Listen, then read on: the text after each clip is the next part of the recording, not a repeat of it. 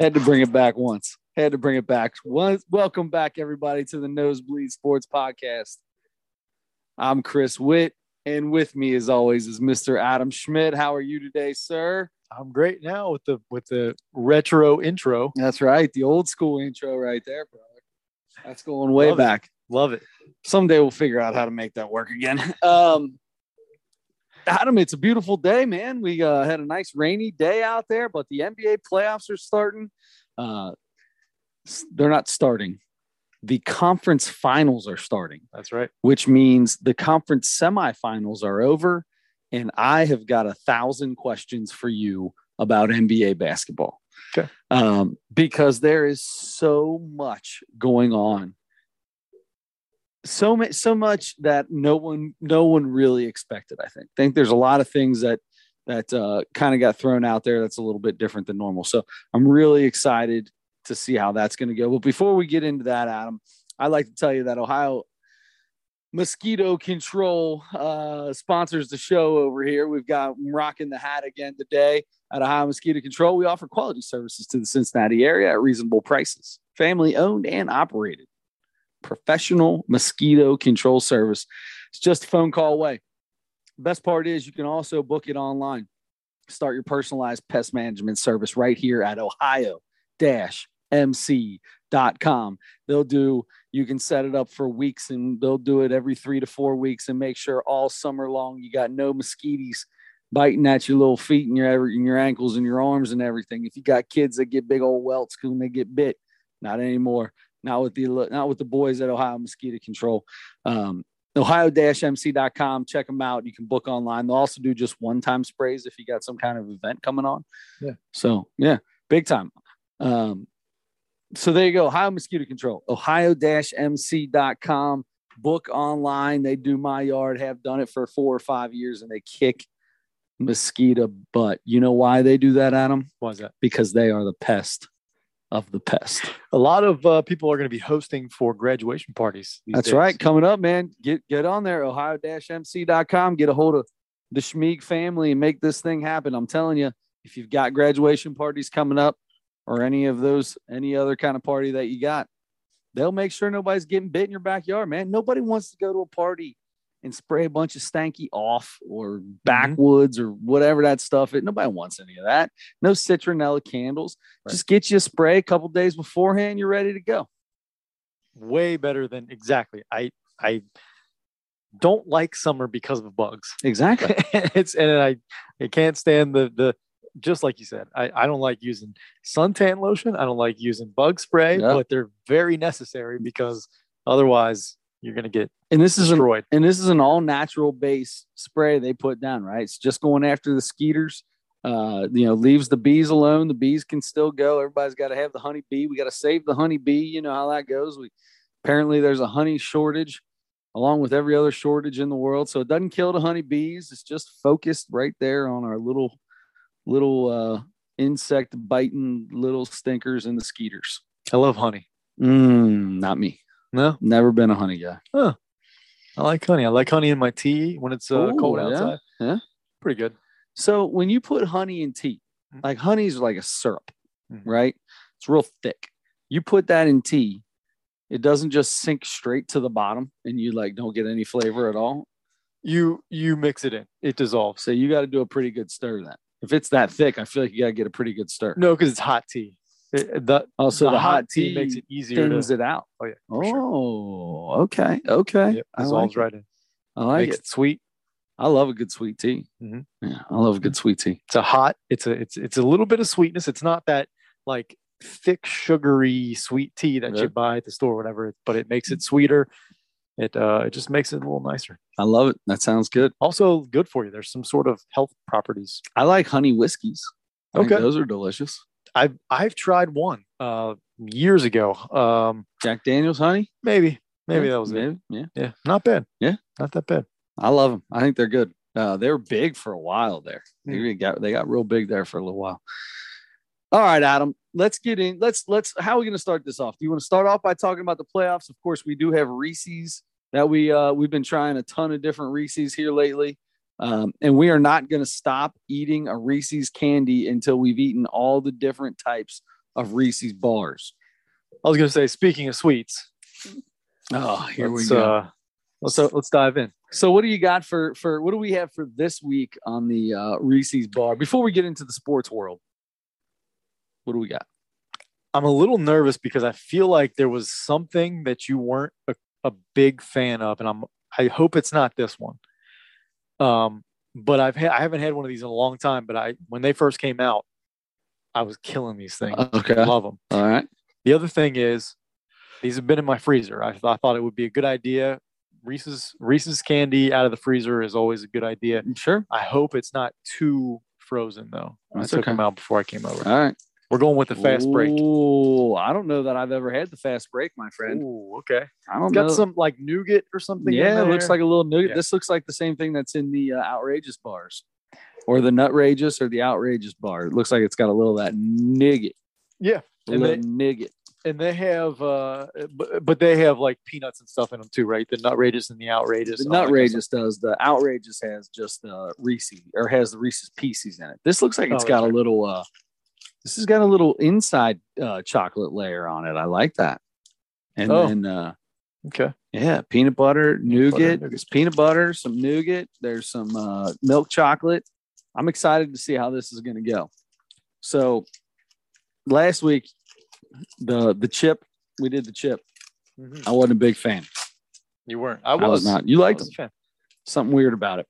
So I'm excited to see how this goes. Go ahead, take a bite. I think this is going to be pretty good. I'm pretty excited about it. Anytime you get Reese's peanut butter in your mouth, it's about as good as it gets. So speaking of getting something in your mouth, you got to hear this story. Yeah, it won't go that way. We'll keep it on the clean. So I have an addiction to sunflower seeds. We've talked about this on the show many times. I eat the Lay's ranch. You get them 2 for $1. The tall, skinny blue bags. I eat 2 to 3 bags a day, somewhere in it. Every day. It's every single day while I'm in the truck. It's constant.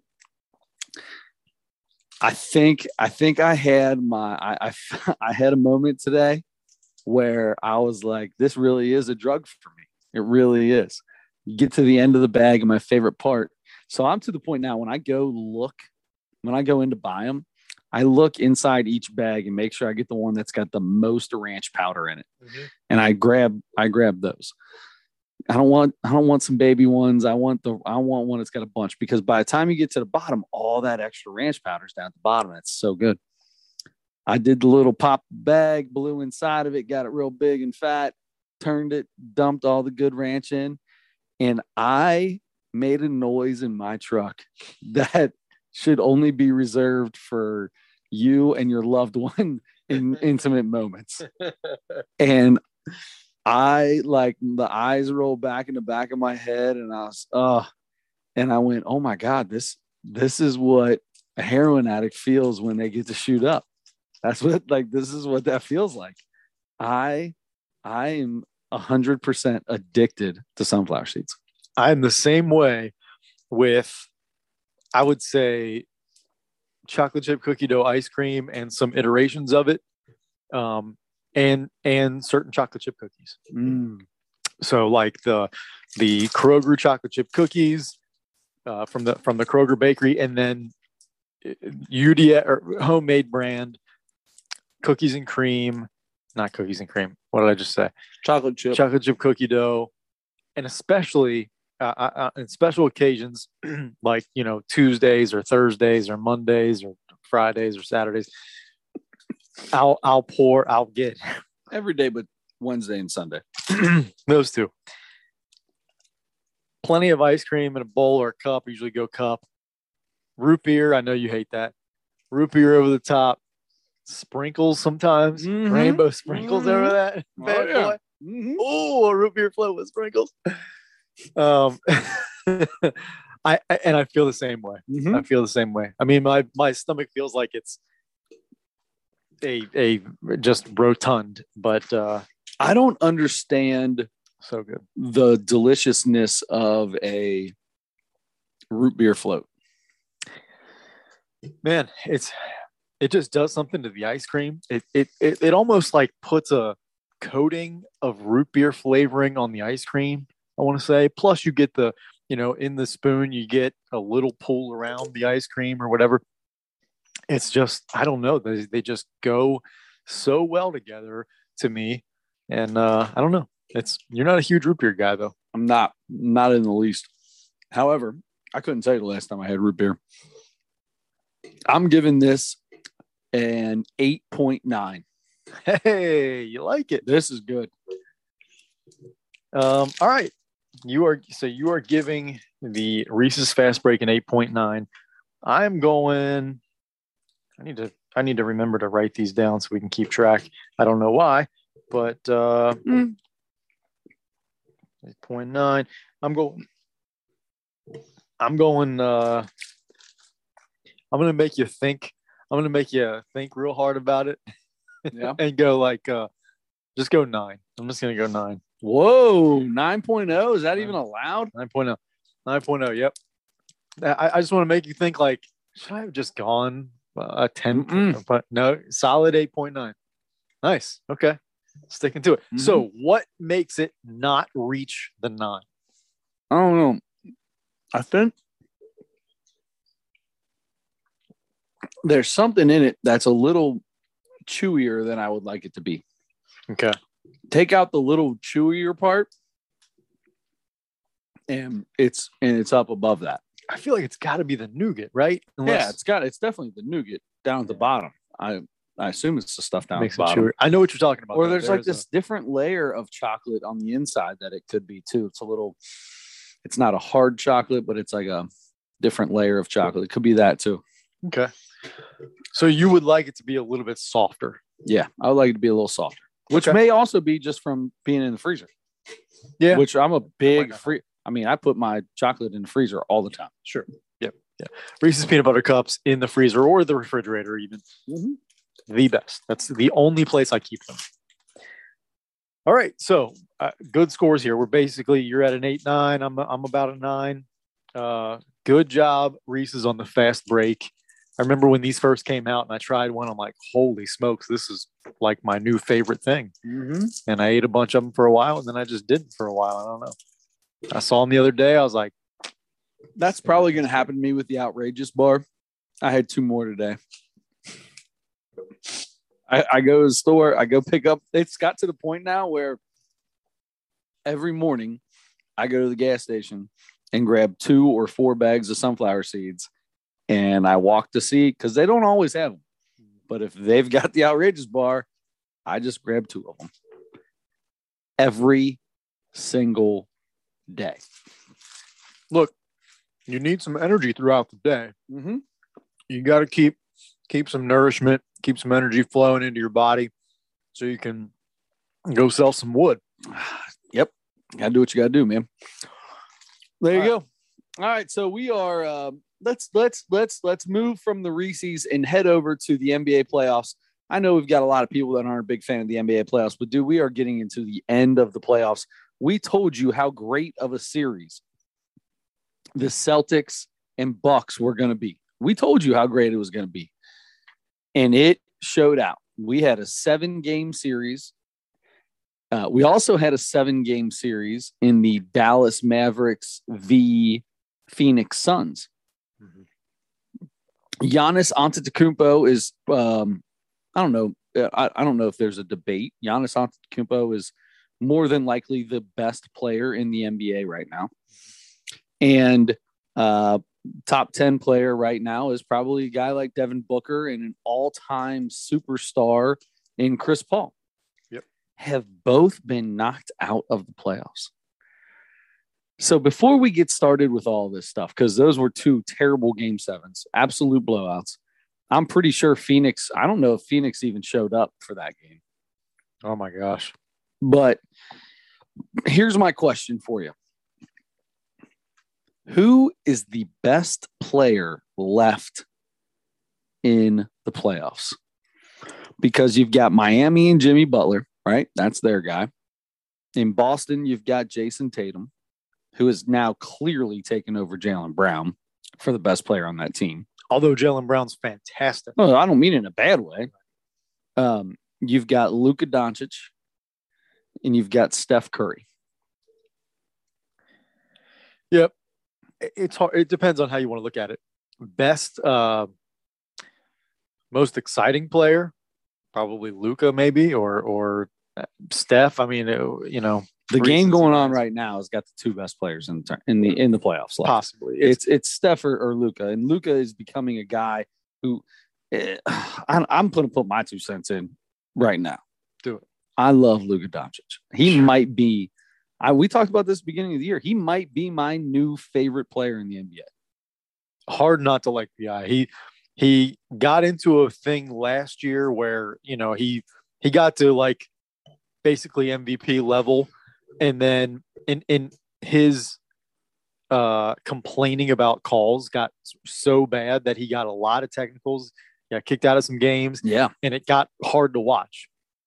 He entered this season with a mindset that he was going to try to fix that a little bit. I think he talked to some people and wanted to kind of get better at that. Now, and he's a young guy coming from Europe. He played professional ball in Europe forever. It's not, as much as we like to say this ain't the old NBA, it's still more physical than a lot of ball you're going to play around the world. Sure. Yep.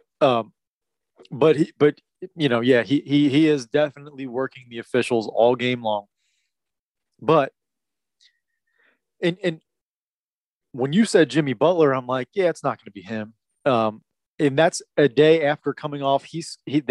Miami beat Boston in game 1, and he's coming off a 41.9 rebound, like 6 assists. And the biggest thing to me is 4 steals and 3 blocks in that game. Well, yeah, he's one of the best. He's the best defensive player left in the playoffs. There's no doubt about it. He might be the best defense.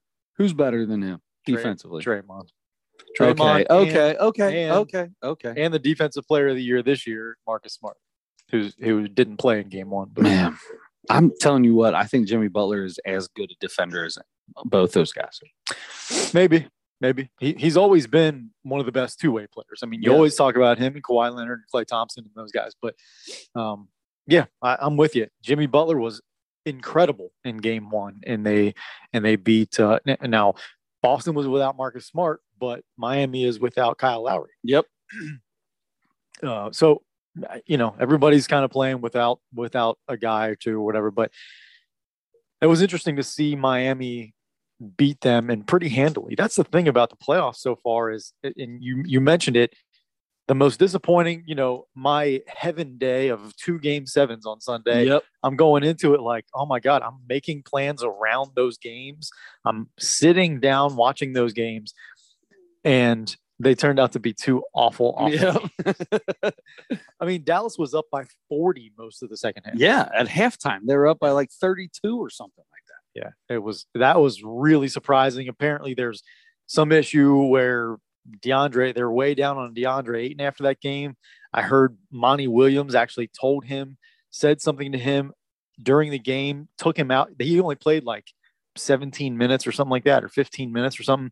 And he took him out and said, "You quit on us," or something like that. And I've never heard Monty Williams say anything bad about anybody in my life. Wow. And he told DeAndre Ayton to his face during the game that he quit on his team. I don't know. I have to go back and like pay attention to DeAndre Ayton closer, but man, that's a real thing. And then people away are talking about saying something that's big, because I'm going to tell you, man, these guys you're in the NBA, you're in the playoffs, you're that high of a caliber of player in that moment. I mean, guys quit in the middle of games all the time in the regular season, but in that moment in a game 7, you better be, if you're going to say something like that to a player, you better be damn sure that that's legit what happened, or else that coach of the year trophy you just got, you ain't gonna get very many more of them, because you're gonna lose that locker room quick. Oh, like I said, I have no doubt that's the case. If Monty Williams said it, I feel like exactly he doesn't say things like that. Right. You'd never hear him say anything bad about anybody. But that was interesting, and you're already hearing about other teams like talking to him or looking for trades and things like that. So he may very well end up somewhere else. So if you're listening to this and your favorite team needs a center or a big, DeAndre Ayton may be on the market, maybe on the trade block. It'd be interesting to see how DeAndre Ayton takes that, because he's a very young player. We got a new generation of player that you hear, these veterans talk about it all the time. You know what I mean? It's going to be interesting to see how he takes it, because if he just decides he doesn't want to be there anymore, he's just going to decide he doesn't want to be there anymore. He's going to do the oh God bless America, Ben Simmons kind of deal, where he's just like, okay, I'm just not playing. I don't want to be here. I don't feel comfortable. I'm just not playing. Mm-hmm. Instead of, I don't want to be here. I don't feel comfortable, but this is my job, so I'm going to go out and do my job anyway. That mindset is no longer a big thing in the NBA anymore. You're right. James Harden's done it twice. James Harden's done it. Exactly. Even old one eyebrow. When he was scallywag. When he was old scallywag, one eyebrow, when he was in New Orleans and decided to request a trade or whatever. And then Anthony Davis, they just stopped playing him because they're like just waiting for him to get traded. Yep. They basically said if he gets hurt or something happens, they're not going to get anything for him. So sit him on the bench. So weird. It's insane the way that's, and a lot of people talk about it as the players, it's good for the players to have, power. Mm-hmm. But at some point in time, man, that's a tough thing to swallow when you're in that locker room with him playing as hard as you can every single night. That's hard. That'd be hard. That's hard for me. Absolutely. As a teammate, as a coach, coaches are huge on that kind of stuff, like drilling into players, especially younger players, about, being just like, dealing with adversity, pushing through it and being there for your teammates, not being selfish and that kind of stuff. And it's just on that level, I guess, when money's involved, when there's so much money involved, you're just gonna. They do have the power. Speaking of that, I'm gonna rotate us off. I'm going on a tangent right now. We talked about this for a minute. I'm gonna go on a tangent. In a couple states, high schoolers are able to make money off name, image, and likeness. The state of Ohio is having the I don't know if it's coaches or there's some like 500 coaches or something like that have to vote on if they will allow name, image, and likeness in the state of Ohio for high school. I did not get a vote. You didn't get a vote? Okay. Maybe it's just varsity coaches. Probably. They're the only ones that matter. No, freshman girls basketball, although it is D1, freshman girls basketball. Whatever. One of the greatest. I'll tell you what, honestly, right now, if you were to start a Hall of Fame for high school freshman girls basketball coaches, I feel like you'd be first ballot. Man, I appreciate that. I think if you're talking specifically at Oak Hills High School in the last year, maybe I'm considered. So anyway, let's go back to this name, image, likeness thing. You were talking about money being a big part of it in the NBA.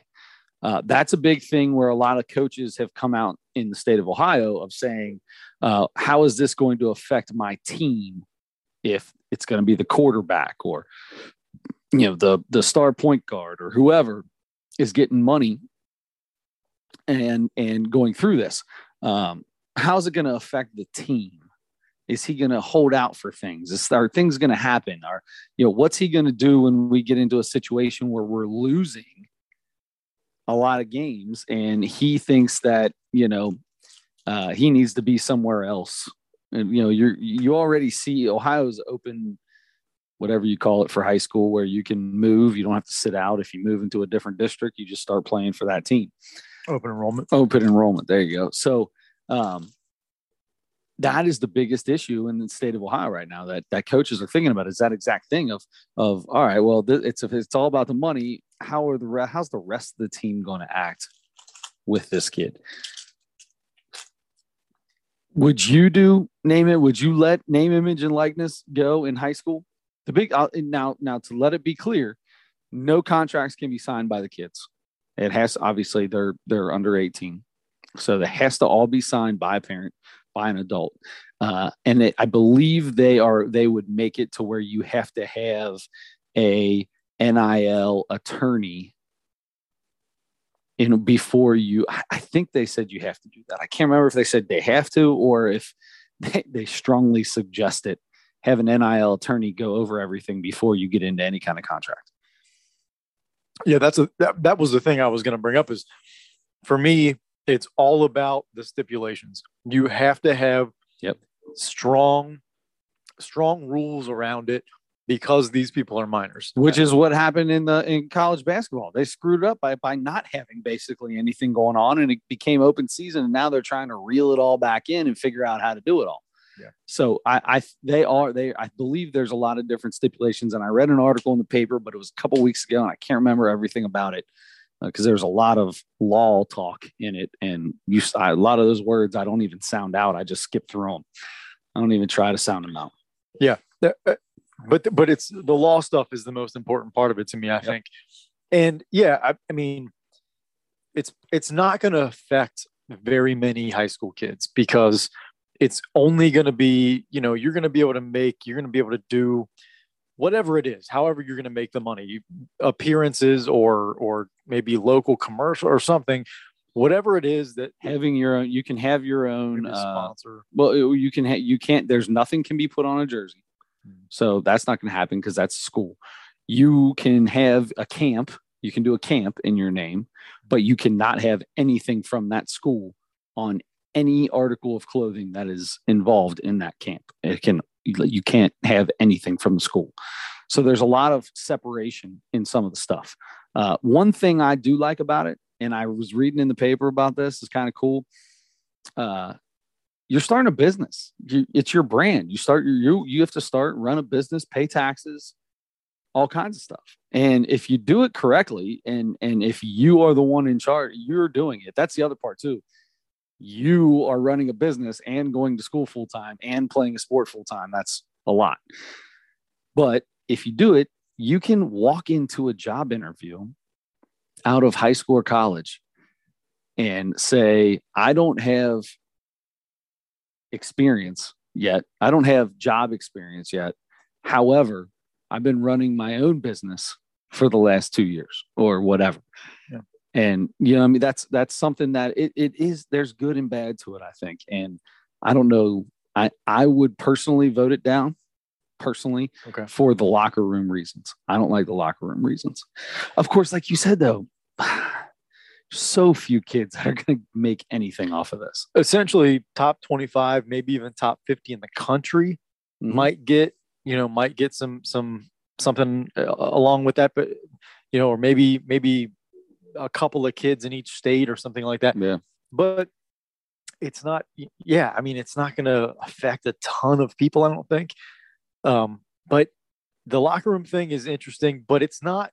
I mean, it can't just be assumed that it's going to break apart a locker room because that's not a guarantee. Yeah. It's not necessarily a bad thing.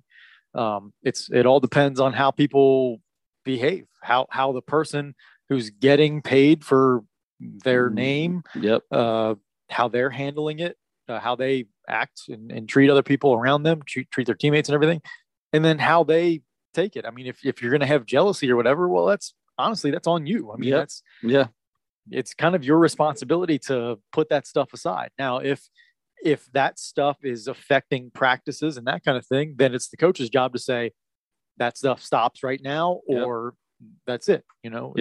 Every school has to have an administrator that you can go to that will be able to know about who's doing it, how it's being reported. You have to start your own LLC if you're going to do it. You have to start an LLC. You have to trademark anything you have. So you have to go and do a lot of stuff before you can. It's like not like some kid can just go make a bunch of shirts with his face on it because he's the fat kid on the basketball team. You know what I mean? And sell them for $10-20 a piece to the rest of the kids in school. You have to do. I mean, it's a lot of stuff that you have to go through. Yeah, it's not like the movie Teen Wolf. You can't. You're not just going to have your face. Styles isn't just coming out making shirts overnight for you. He's not making shirts. And now, if they had a shirt, if you made a shirt of Chubby from the team, I 100% wear that. Yeah. I'd 100% wear a chubby shirt. Shoot it, fat boy. But yeah, and look, that's why, you gotta have to start your own LLC. There's all this legal stuff, but that's why you have to have the attorneys and the administrators. You have to have those people in place. A 16, 17-year-old kid is not going to do all that stuff himself.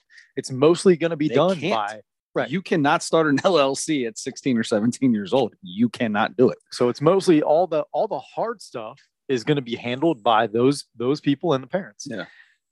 I could be wrong about that. We have too many lawyers that listen to this podcast. I could be totally wrong. Maybe you can start an LLC at that age. I don't know. Yeah. Don't at me. Or maybe at us. Let us know what is good about it. This would be a good topic to bring Mr. Leonard into. Yeah, for sure. Fan of the podcast. So anyway, back to the NBA. So yeah, kind of crazy with the DeAndre Ayton thing. Feel bad for Devin Booker.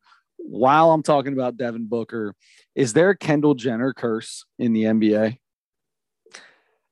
No. Blake Griffin signs a huge contract and dates Kendall Jenner, and within 6 to 8 months is traded and is lost into obscurity.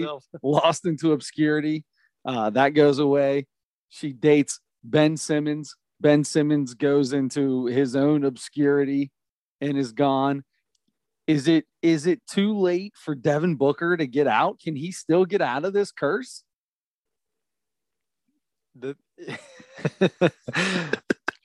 And actually, I've heard some rumors. It's not a joke, by the way. I'm being dead serious. I've heard rumors that that's a big part of Ben Simmons' mental health stuff. Is that breakup?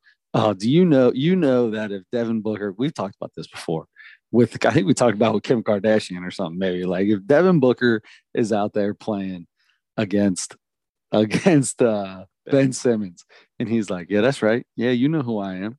Yeah, that's right. Mm-hmm.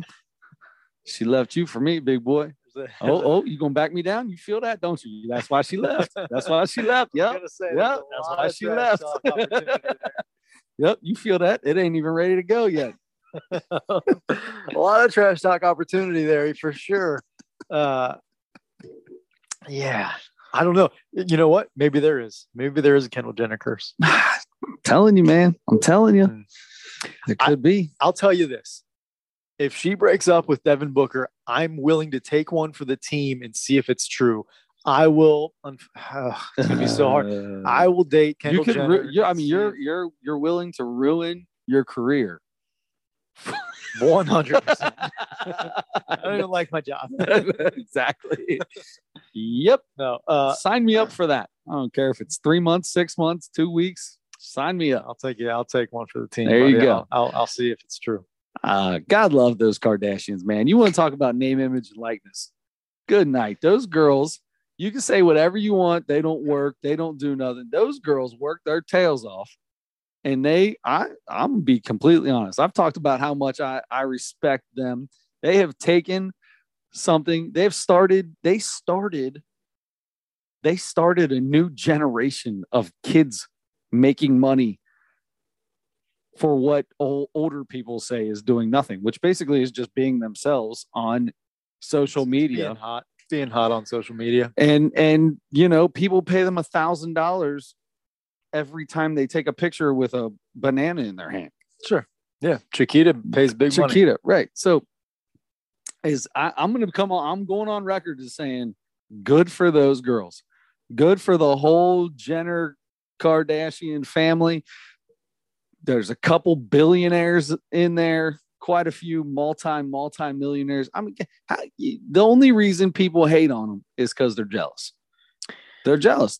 They can't be that. They're jealous that those girls made all that money and have done all this by what they say is doing nothing, which I say they still work every day to get there, man. It ain't easy staying and looking like that. I guess so. You tell me what you think about it. Yeah. I mean, if they're like, a little bit less attractive, they don't do any of this stuff. I mean, they do have their dad, mom is Caitlyn Jenner. Yeah. And they come from famous people. Mm-hmm. So there's the start. But if they were normal people, and if they looked, looked like normal people, they've opened up a whole new generation of normal kids, normal people making money off of this. 100%. The only reason, like Bryce, whoever, or Stacy, whoever, you name some person on the TikTok or the Insta Snap, they're all that's making money. Kids. That's fine, but they were just normal people. They don't all come from famous people. Sure. And they're taking their talents or their looks, that their God-given ability, and are making money off of that. And if you should be able to profit off of anything you can. Good for you. Take advantage of every opportunity you can. If I could do it, I would. Exactly. I'm not going to lie about that. Yes. Sure. But dude, I'm telling you what, the way people talk about that stuff, if my two girls were just like all of a sudden start raking in millions of dollars because they're doing, tick snap chant dances and all this stuff, and people are paying them, I'm like, go ahead, girl, make that money. Good for you. Just keep your clothes on. That's the thing. Yeah, it's all right. Only one of them got caught with their clothes off. There's a blurred line there. It's not blurred. It's hard. It's in the sand. It's not blurred. Yeah. But some of the people with their clothes on strategically wear certain clothes and do certain things and do certain dances and that kind of stuff. That makes it. But there are others that do all that stuff without doing that, and are some of the most popular people in the entire world. Yeah, the TikTokers. You have to either have a real. You have to either be good at something, have a real talent, or be very attractive. I mean, those are the two things. I don't think anybody's making any money without one of those things. Oh, I guarantee there's some people out there making a little bit of money that don't have one of those things. There's some goofballs out there making some money off of the TikToks and stuff. Maybe because there are people that make money that are not good at what they're supposedly good at. Like, yeah, I mean, we've seen terrible comedians before that make money doing comedy. I'm not good at my job and I make money. Fantastic at your job. I don't know about that. Anyway, sure. Yeah. Kardashians. Where do we get? You don't even like the Kardashians. You don't like you are jealous. You are another one of these people that come out here jealous that you got 4, 5, 6, 8 people. I don't even know how many people are in that daggone family. And they've taken advantage of an opportunity and they've made the most of it. That right there is the American dream. That right there, I think, is what people have a problem with. How did they get that opportunity? What do you mean, how'd they get the opportunity? What opportunity was there? I mean, that they came from famous parents. Were they really, though? I mean, like, Rob Kardashian, was that his name? Rob's the brother. Whatever the Kardashian guy was, that was a lawyer for O.J. Simpson. I mean, yeah, you see him there, but I mean, outside of that, nobody knew who these girls were while they were growing up. Like Kim hooked up with Ray J, and boom, now she's famous. That's how it started. And apparently that was, and then he wanted to do a TV show on it. And apparently that was all orchestrated by her mom. I heard that recently. It like the mom's got the video. Mom stepped in. I heard she made sure she got the video, taking care of that because she had to make sure there was, she didn't want it leaked again. That makes it even harder. It's a not so normal. It's a not so normal family. All I'm telling you is just very attractive. You take advantage of any opportunity that comes to you. I suppose. And a lot of other people, I'm not going to say every person, but a lot of other people would take advantage of any opportunity that was brought to them if it meant, hey, you're going to make millions of dollars. Forget that. 2 of them have billions of dollars. Sure.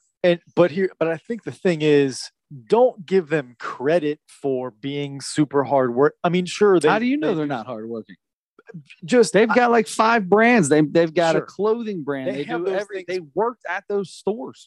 They have those opportunities because of starting famous and rich and being really attractive. And so then that gets them opportunities that most of course most people don't have.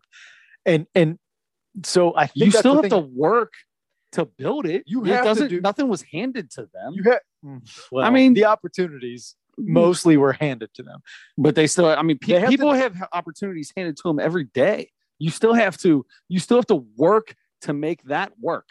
It's not, people aren't just going out and buying something because you're rich, and they weren't famous before. They were just rich. They were rich. There's a ton of rich people that live in the exact same area that they do. There was nothing more to them except being rich. You didn't know who any of those kids were. Any of the Kardashians? You didn't know who any of them were when they were growing up. And when their dad did the whole trial thing, they were little tiny kids. Sure. And they grew up after that. Sure.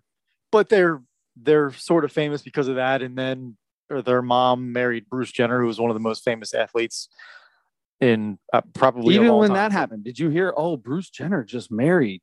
Nobody heard about that. Nobody cared about that. Doing the show and stuff until they did the show. There you go. They're rich people in a rich neighborhood. There's a bunch of rich people that have famous parents that didn't get the show, or some people that did. Look at Run's house. They had an opportunity to do it. You ever seen that with Run DMC? Run's house. Never saw Run's house? Exactly. That was on E. He had a show. His kids were in it. They're attractive people. Didn't pan out for them. You still got to work to make it happen. Yeah. Harold Reynolds. Not Harold Reynolds. Was it Harold? No, it was your boy on TNT. He had a show. Come on. Charles Barkley and Kenny Smith. Kenny Smith had one. He's got a bunch of cute, good-looking kids. They were on TV. Very short-lived. That's the point. And they're not famous for that. They were famous from before that. Because Kenny was famous and Kenny was rich, and they got the opportunity and got a show, but they couldn't move with it. The Kardashians moved with it. You have to give them credit for doing what they did. Release naked videos and pictures of themselves, and they're like the top tier attractive. Do you know how many naked people have stuff out there that nobody cares, that doesn't? Right, because they're famous. They're famous and they're all over the place. There's a ton of people with naked stuff out there that are super famous. It's taking, I'm telling you, taking advantage of opportunities and working. You still have to work to keep that image. And for them, it's working to keep an image, working to keep a brand going where it's at, staying in front of the media. That's the work that they have to do. You think that's fun? You think that's easy to live your life in front of a camera? I'm going to tell you right now, that sounds like that would suck. It's probably way worse than some people think, but they also are, I mean, they're doing that because they also like the limelight. I mean, that's fine. A lot of people, pretty clear. Sure, a lot of people, but a lot of people love the limelight. But as soon as all those cameras start flashing, things get real ugly real quick. Look at old Nick Lackey, Lachey, and Jennifer Simpson. You know what I mean? Once the lights came on, all of a sudden things got a little rocky. Boom, they couldn't handle it. You don't remember that show? I forgot about it. I'm just telling you, there's so many examples of that stuff not working. You still have to build that brand. You still have to build that. You still have to work to do that. I'm just saying, people give the Kardashians a rough time. I applaud them. I say, way to go. I say, great job. Way to take your opportunity and take it to the next level as far as you can. Sure. You don't believe you're totally out. No, I don't. You just don't want to talk about it. I don't anymore. disagree. It's just that for most people, it's a very different way to have to work for something than most people. Most people can't relate to what their opportunities are and to what work they have to do for that stuff. It's most people have. I'm just telling you that more hardship than that, so it's hard to relate. People are getting there now because of what they started with the whole branding and all that stuff on the social medias. There are a lot of people, may not making millions and millions and millions of dollars, but there are a lot of people with a ton of followers because of whatever they do, whether they're good looking and do a dance or whatever, but get a lot of looks on their page because of what they did. These people now are able to make money doing something like that because Kim's mom purposely leaked. You don't know that. You don't know that. Yeah, you just heard it. See, here we go. You just heard it. You're just as bad as every other media guy. Oh, you know what I heard? You know what I heard too? I heard that Joe Biden started the coronavirus. Okay. Yeah, talk about some stupid stuff that you hear. So Golden State and Dallas are just trying to prove a point. Just because you hear something doesn't mean it's true. It's not over yet. It's not. It's got to be close though. I mean, the time may not be over in that game, but I'm telling you right now, when we stopped watching it, it was 20 points going into the fourth quarter. I'm wrong. It is over. 112-87 Golden State. So Golden State's up 1-0 in that series. Miami's up 1-0 in the series against Boston. Another 30-point game. Yeah. I know.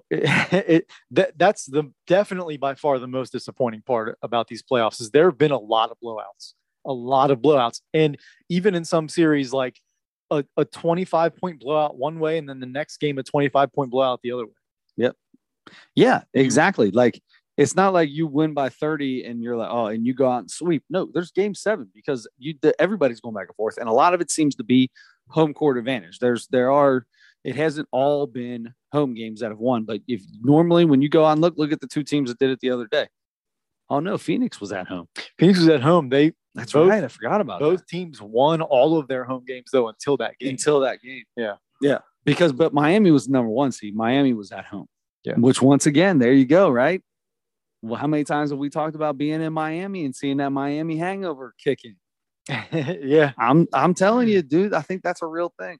I don't know that that they at that point in the playoffs, I don't know that you're down there partying. Now, maybe DeAndre Ayton went out on his own. Well, they didn't play in Miami. But game 7 was in Miami. But DeAndre Ayton didn't. Oh, yeah, you're right. He was in Phoenix because he's in the West. So yeah, I wouldn't expect in the playoffs. Miami didn't even play in a game 7. That's right. They didn't. Sorry. They didn't play in a game 7. But we could go game 7 though here. I expect, even though Miami looked really good in that game in game 1, I expect Boston to come back and punch them in the mouth in game 2 and maybe not tie the series up. I don't know. I mean, but this does feel pretty even. And even maybe still, I would lean a little more Boston, even after that game 1. It feels like they have a couple more pieces, but we talked about this before about how the way Miami plays together, the way they play defense as a team, the way they play so well offensively as a team. But then again, you're talking about Boston, who plays as good defensively as a team as anybody else in the NBA. So I don't know, man. It's hard to say. Looking at the rosters, you'd say Boston would be the team to beat in this series. But yeah, Miami's sort of deep too. Sort of. I mean, when you have Strus shooting the ball like he did in game 1, I mean, they have guys that can. Both teams really have guys like Grant Williams in game 7 of that series. Like, but Miami's got the 6th man of the year. Sure. Yep.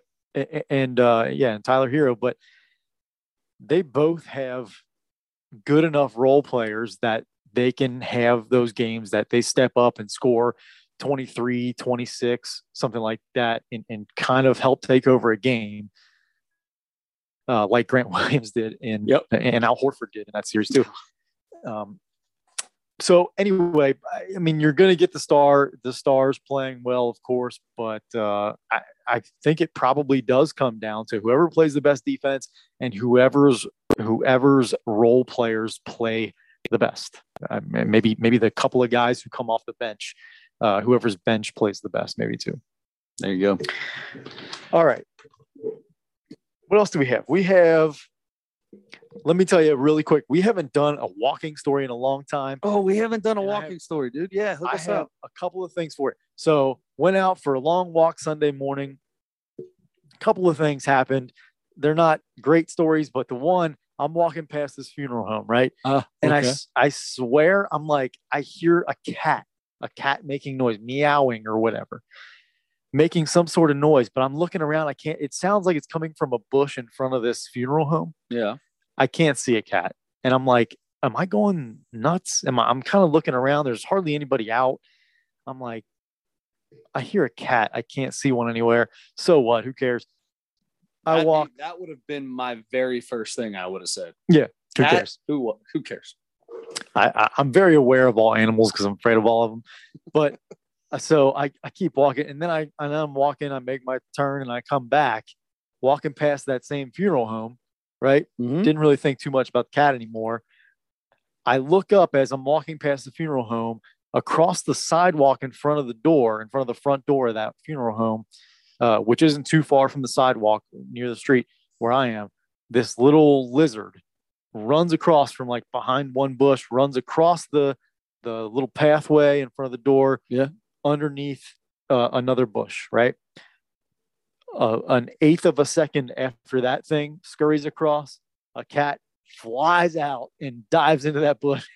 Are you serious? Yeah. That's awesome. Cat chasing a lizard. Chasing a lizard. Are you scared of lizards? Yeah, of course. Yeah. I have my front porch. There's about 12 of them that live underneath it. Yeah.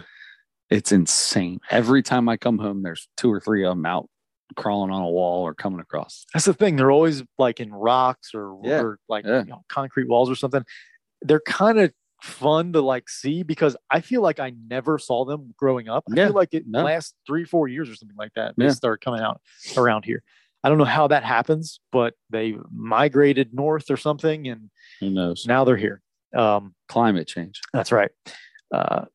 So lobbyists, we need you to take care. I'm just kidding. But anyway. I love when there's any ounce of something slightly political that gets put up, and the awkwardness that comes out of you almost immediately is so much fun to watch. Yeah. I don't know. Maybe I'm so uncomfortable because I know almost nothing about it, so I don't really have anything to say. So I continue on my walk. I'm getting near home. Okay. Mm-hmm. I'm getting ready. So I'm coming down. I live off of a street that is like kind of a long street, and then there's a decline in the street, and then at the bottom of this hill and this dip, there's like an S curve. Okay. It's like kind of a sharp S curve. So the guy whose house is on this S curve is out there cutting his grass, and he's cutting right along where the sidewalk is. I see him up ahead. I'm walking toward that. I'm like, okay, I'm going to cross over so he doesn't have to worry about stopping or whatever. And I don't get hit by shrapnel. So I look back on the street behind me. I see there's a car coming. Mm-hmm. Okay, I'm going to wait for this car. I'm still walking, plenty of room, plenty of time. I'm going to wait for this car. And then I look across the street where I'm going to cross, and there's this guy that just came out of his house, walks down his front porch onto his front grass there. And I'm like, I'm going to wait until after I pass this guy's house, cross over. So I'm not like, I don't know what he's doing over there. I don't know if he's going to meet me at the sidewalk or whatever. I'm going to wait. All this stuff. I overanalyze everything. So the car goes by, right? There are other parked cars and stuff, so I don't see the car perfectly after it passes me. But a second or two after it passes me, really loud bang coming from where that car is. And I look up, and the car just keeps driving. And I realize, it took me a second, but I realized it blasted a parked car's mirror off. Oh, I don't know if the person was looking at their phone or just. You know what that person was looking at? You know what they were doing? What's that? They passed you, and they were checking that dude out in the rear, in their side mirror, and smoked that side. Oh, go, man! Yeah. I have been hit on by a gay man out walking before, so maybe that might have been the very first walking. No, could have been. Crack a Thug was the first walking thug. Yeah, Walking Stories with Crack a Thug. That's how it started. So anyway, I don't think that's what happened, but this car did hit that noise. So, and then the guy who was across the street at his house yells from his porch right away. I looked at the guy and thought, okay, this guy's really something, probably. Mm-hmm. Definitely not fair to say that about anybody just by looking at them. But he opened his mouth, and I was like, I was right. And just yells to a car driving away something about, if you slow down, stuff won't fall off your car. But he's saying at the top of his lungs and dropping MFs throughout. Yeah. Right. So I'm like, okay, good. That'd be a good neighbor to have. So anyway, and then he's standing there, and then I see the guy stop cutting the grass because it was like the guy passed him right when he hit the car. And he is like looking up, and he starts like kind of walking fast toward where the guy, because he's up the street pretty far now. Trying to get a license plate or something. Yeah. So he's doing that. Some girl comes out of the house or something, or she was on the porch maybe.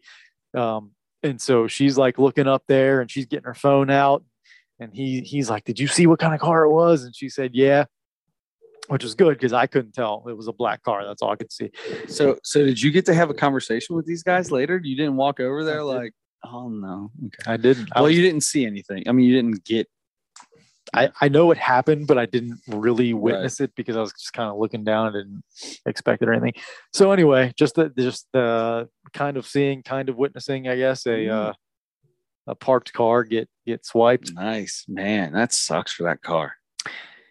So that's the walking story. Yesterday, 2 days ago, I'm working from home, and I'm a DoorDash fiend. Oh yeah. Big DoorDash guy. Do you use the delivery services? Yeah, I pay for the Dash Pass or whatever. I don't know why, because by the time you order something, it's costing you as much as one delivery fee would be anyway. Absolutely.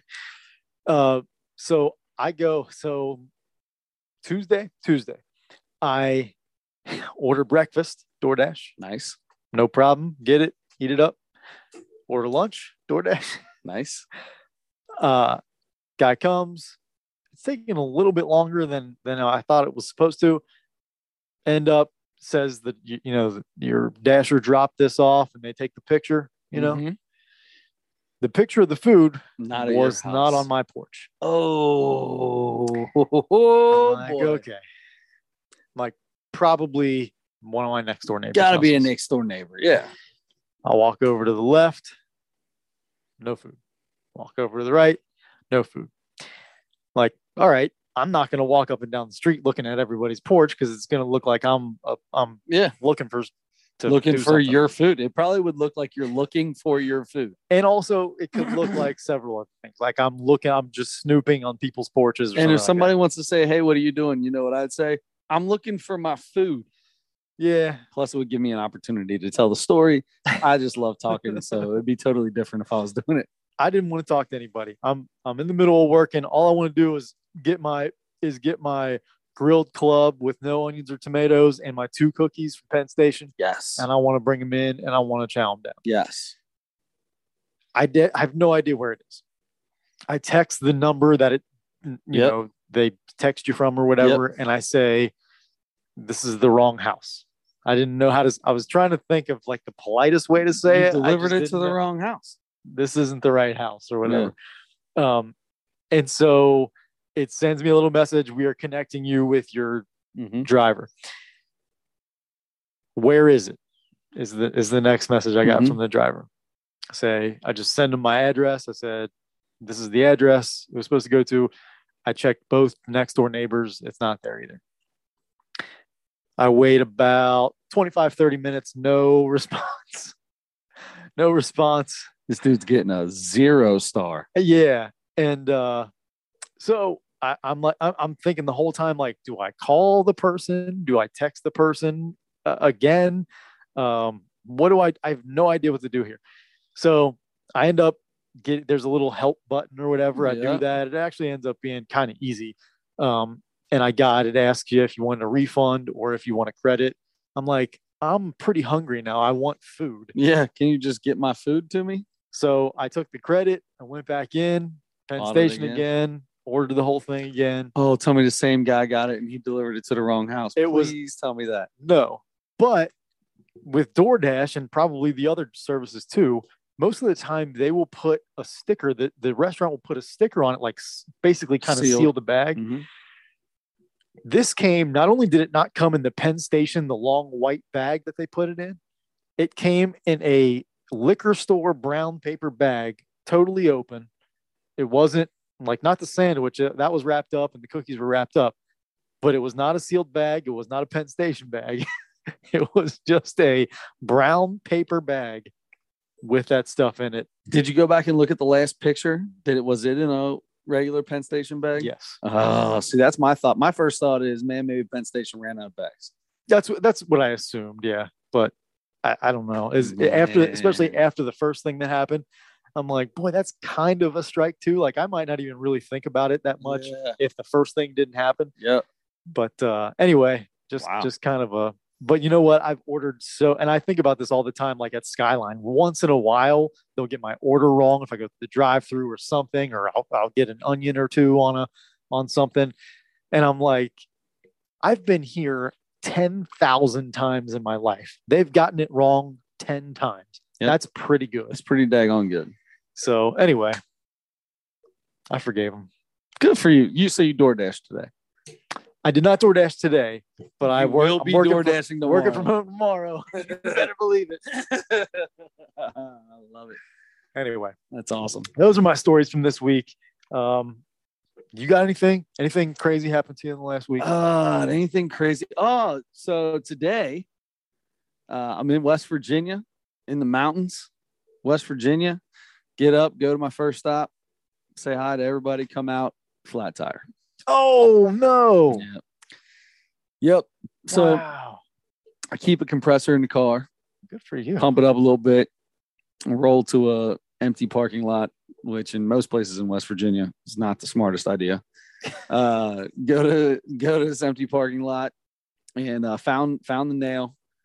Got the nail out. Luckily, I keep plugs. I keep tire plugs in my truck as well. So plugged it up, got home. That's the only story I got that happened today. Yeah, it takes forever because all the air comes out, and then you got that little tiny compressor takes forever to pump a tire up, especially a truck tire.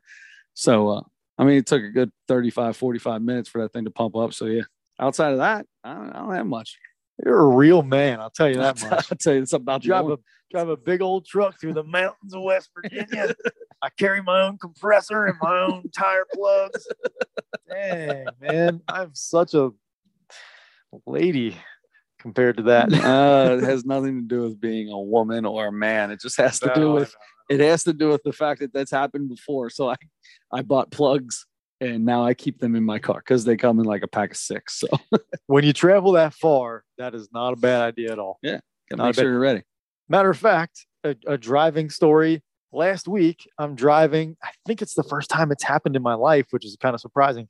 I'm driving, and I'm going like 45 minutes away to get some basketball shoes. I'm looking for basketball shoes. Yep. I go back up to the outlet mall. Driving up there, really loud bang again. I'm hearing all these loud bangs. Loud bang on my car somewhere. I'm like, whoa! Like I jumped. I hate that. I hate that. I thought for a second I got shot at. That's what it sounded like to me, or how I assume it sounds. I'm like, oh my God, what just happened? And it took me a second, and I noticed big old chip out of my windshield. I hate that. I'm like, gosh bless, man. I don't want it to spider. I don't want it to start growing. Get that safe light, man. Smaller than a quarter, man, or whatever it is. They put that safe light on there. That's what they got on mine. I got a little safe light patch on it. Okay, is it like some kind of little? Okay, my dad was telling me. Yeah, it's like a resin. They put it on there. They do this like suction thing that's squeeze, and it hardens and all that. Now, I will tell you this: it's always there.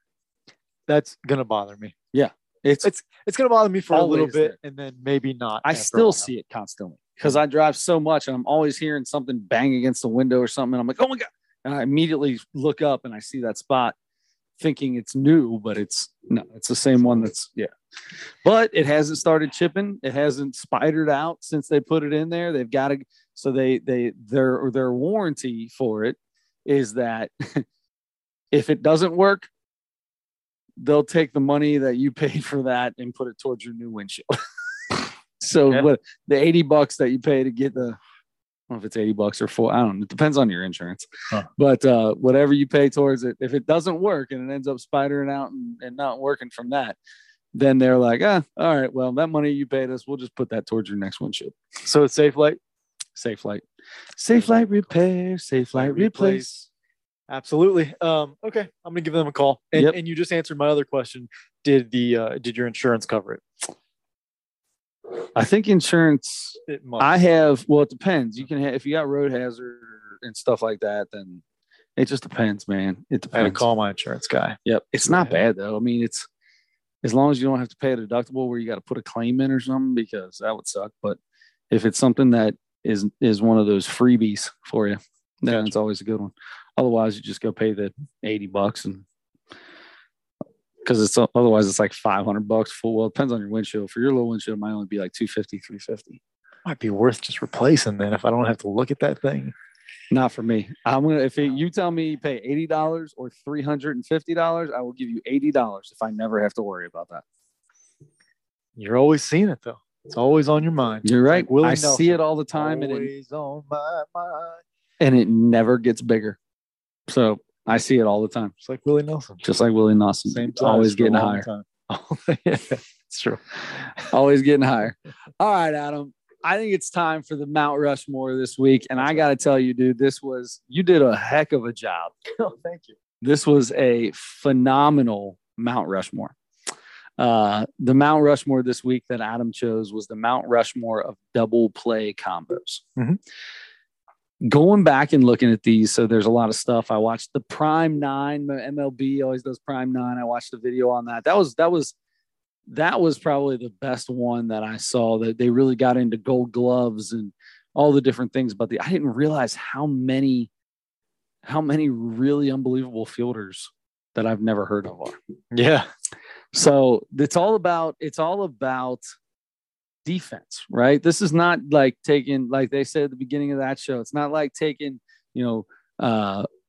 Robbie Cano and Derek Jeter and, the only combo to ever have 200, both have 200 hits in a season. That's not what it's about. You got to be a defensive specialist. You got to be a glove. Ozzie Smith never really played with anybody that was a great glove. Yeah. Lark never really got. Could you imagine Larkin and Phillips? Oh my God. Larkin and Phillips would be on this list. Yeah, I would say so. 100% would be on this list for the amount of Gold Gloves that they both had. Well, Larkin didn't have nearly as many because he played with Ozzie Smith. 3, I think. Yeah. I mean, well, when you play with the Wizard, it's hard to get a bunch of them. Yep. Just like all the guys that didn't win championships in the 90s in the NBA. Yep. That's exactly right. Played in the Jordan era. Sorry for you. Unless you were Hakeem. Yeah. You're the only one that got any. And you got your 2 when he was playing baseball. So yep. So there's a lot of these that are fun. Like you've heard of Tinker and Evers before, because of the way they make them out to be like they're the greatest of all time. Like there's nothing better than the Tinkers ever. Well, they're not on my Mount Rushmore. If I'm putting them on my Mount Rushmore, then it's going to be people that I know or have heard of. Okay. All right. Okay. So, okay. I'll let you go first. No, you go ahead. No. Okay. Yeah, right. you go first. All right. So I think one that we will definitely both have together is Robbie Alomar and Omar Vizquel. I didn't realize how incredible Robbie Alomar really was defensively. He had like 8 Gold Gloves before he got to Cleveland. Mm-hmm. And then he played with maybe the greatest defensive shortstop in the history of baseball. Yeah. In Omar Vizquel. That right there was an easy number 1 for me. The other one that I really liked was where would that one go? Here you go. The Luis Aparicio and Nelly Fox. Mm-hmm. So both are Hall of Famers. Both are guys that if you go back into record books and look at different records, I remember when I was a kid, I was huge on Major League Baseball records and old Hall of Famers. I used to read so much. I didn't read much, but if I read, it was about that kind of stuff. Mm-hmm. Get into that stuff all the time.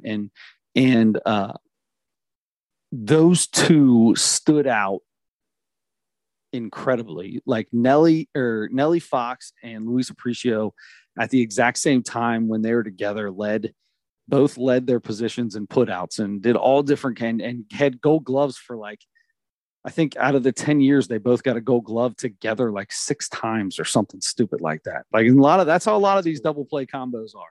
They both had gold gloves going for a certain amount of time. Number 3 is the one. My number 3 is a fun one because everybody loves Alan Trammell, those old Sparky Anderson, Detroit Tigers. I didn't realize how long they played together.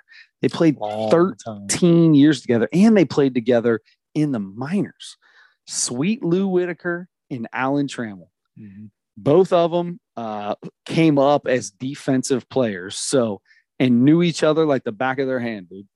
So, and they were both pretty good offensively too. Very good offensively. Yes, very good. Very, very good offensively. And then, of course, man, got to go with the Redlegs. Got to go with Davey and Joe. Davey and Joe did it for 6 or 7 years. And Dave Concepcion, if you ever talk to Omar Vizquel, speaking of the greatest shortstop of all time, his idol was Dave Concepcion. Dave Concepcion is probably top 10 of Major League Baseball players that should be in the Hall of Fame. Sure. The defense up the middle for the Cincinnati Reds in those years, when you start with Johnny Bench and you go to Morgan and Concepcion, and then you go to Cesar Geronimo, I would love to know if we'll just say a 3 or 4 year span, right? Doesn't have to be however long Joe was there, 5 years or whatever, when they all played together. Just any 3 year span. I guarantee there's no other middle defense that got as many gold gloves as those guys did. No way. It's insane how incredible those guys were. So that's my 4. There's a lot of other really good ones out there. I didn't realize Bill Mazeroski was a defensive superstar. I mean, you know him all about the shot heard around the world, but I didn't realize he was one of the greatest second baseman of all time.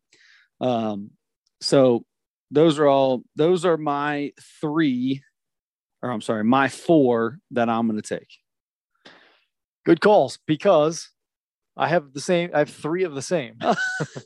Nice. I can't wait to hear who your 4th is then. We mentioned Vizquel and Alomar were an easy. We knew that 1. Easy. Yeah. Concepcion and Morgan were an easy number 2 for me. Yeah. And then I loved reading about Alan Trammell and Lou Whitaker. I didn't remember that. I did 13 or 14 years together. And how good they were both on both sides. They were both good hitters, and they both were outstanding defensive players. They both, there was one year they both won a Silver Slugger for their position, and a Gold Glove for their position in the same year. That's awesome. I was looking kind of for guys that were both in the Hall of Fame. That weighed a little bit to me. Okay. So like Pee Wee Reese and Jackie Robinson. Dude, that was awesome. Yeah. Is that who you took? No, it's not. Okay. But because Pee Wee Reese is one of my favorite players of all time, and Jackie Robinson is one of almost everybody's favorite players. Sure, he's probably one of the most athletic baseball player. He was the Bo Jackson way before Bo Jackson. Yeah, and he didn't play a ton at second base, so it was a little bit harder there. He played some at second, but he also played first, and he played some outfield and stuff like that.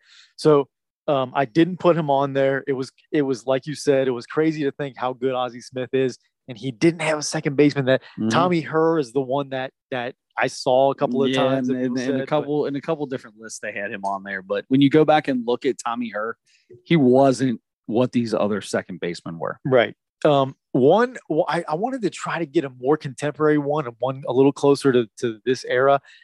The one that I saw the Jeter and Robinson Cano thing, but that's not a great double play combo. That's just two really good. They're not even great. Robbie Cano you don't think Robbie Cano is a great defensive player? I don't. Does he even have a Gold Glove? I'm not even sure. Derek Jeter never won a Gold Glove. He was such a good offensive player for a while that maybe it overshadowed his defensive prowess anyway. But I didn't really even look at this as it's only defense. Oh, that's how I looked at it.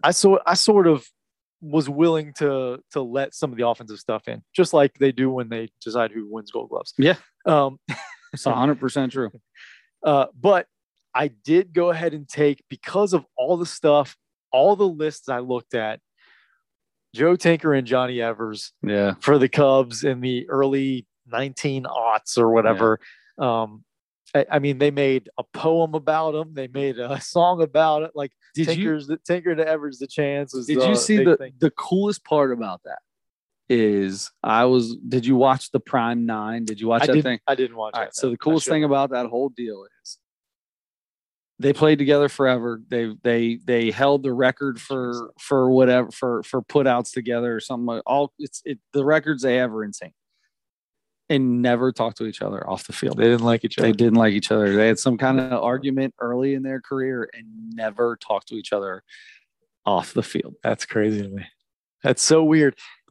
But it goes to show you that you don't have to. I mean, I think it helps. I think if you get along with the guys that you play with outside of or in the locker room or outside of baseball or basketball or whatever, I think it definitely helps on the field. Absolutely. You don't have to, though. Nope. You can. There's been a rumor for years and years and years.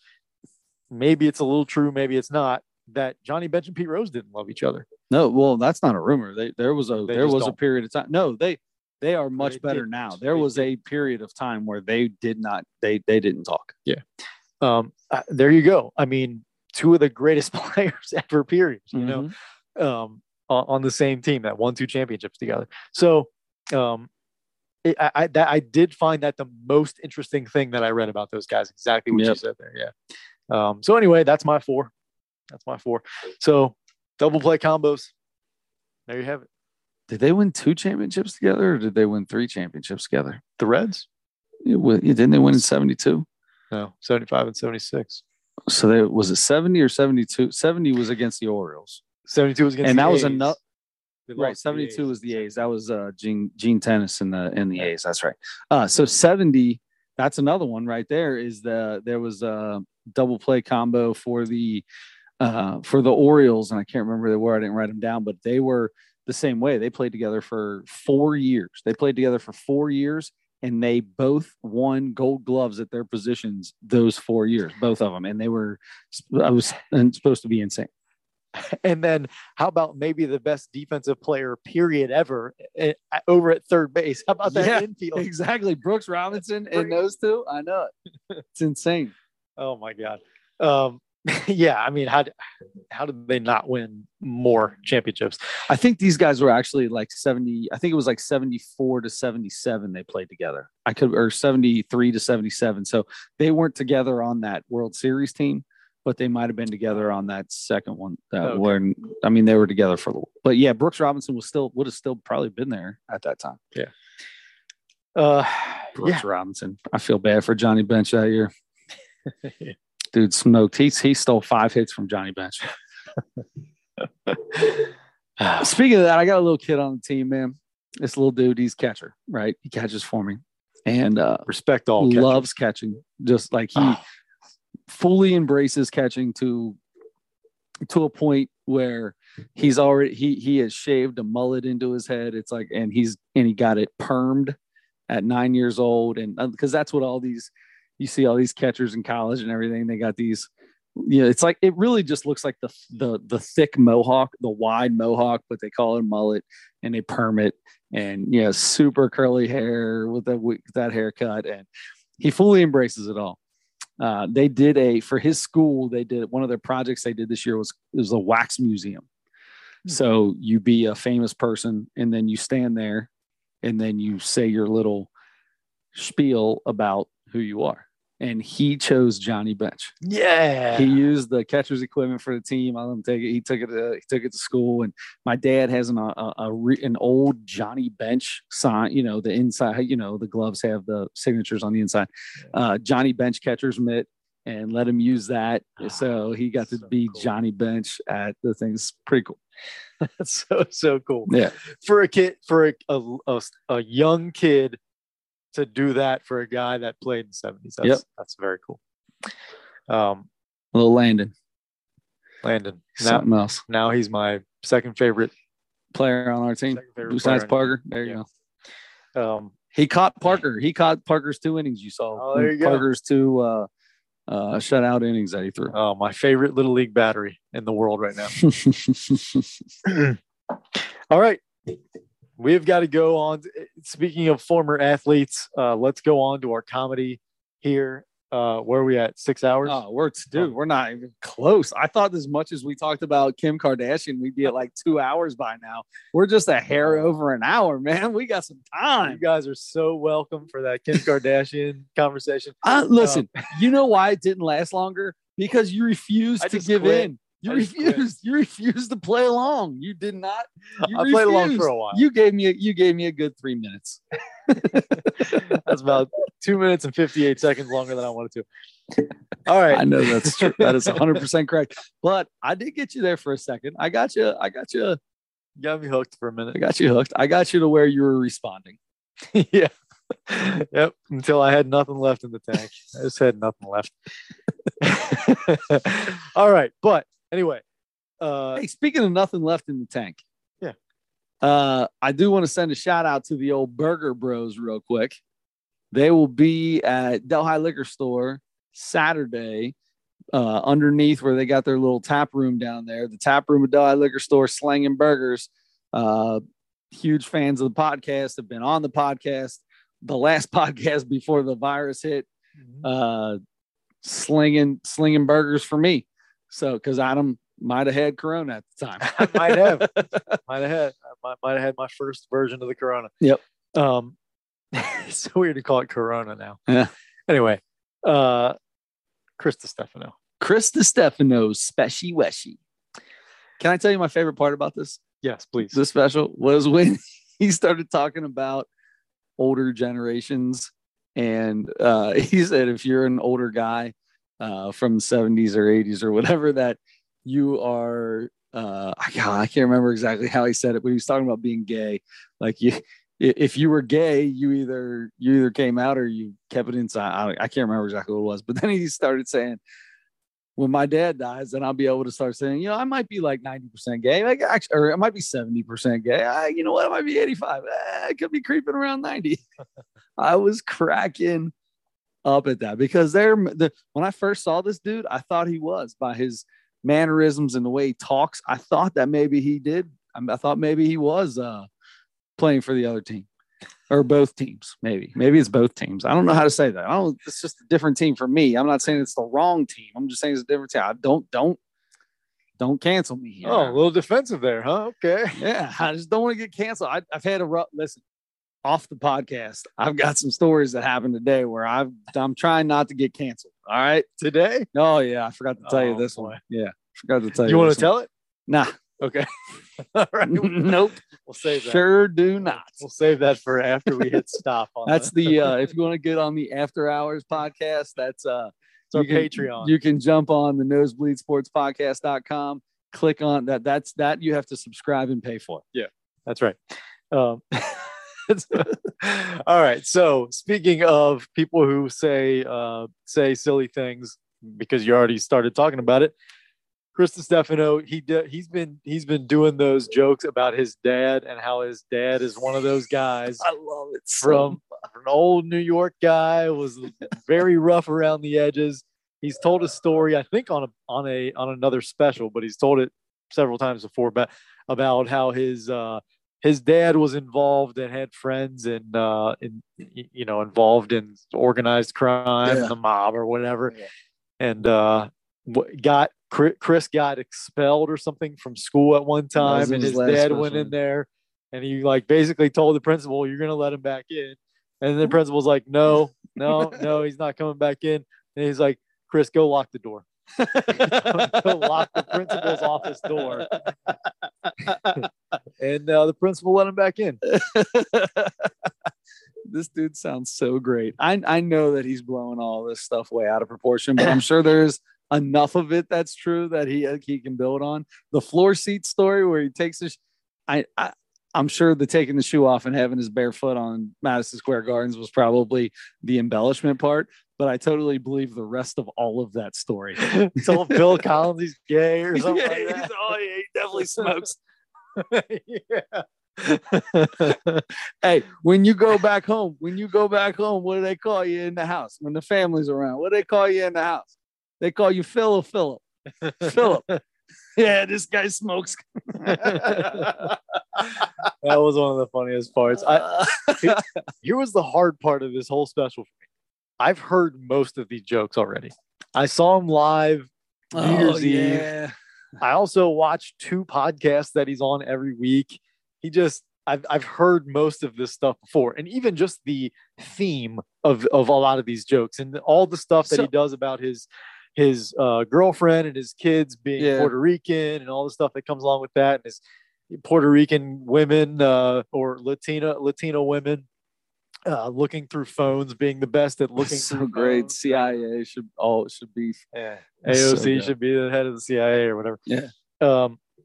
So anyway, that was the hard part for me, is most of this I've heard. That's got to be tough for these guys, because when you're out on the road and you've got podcasts that you do every week, you're doing shows 4 days a week, sometimes more, probably getting that specific material ready for your next special.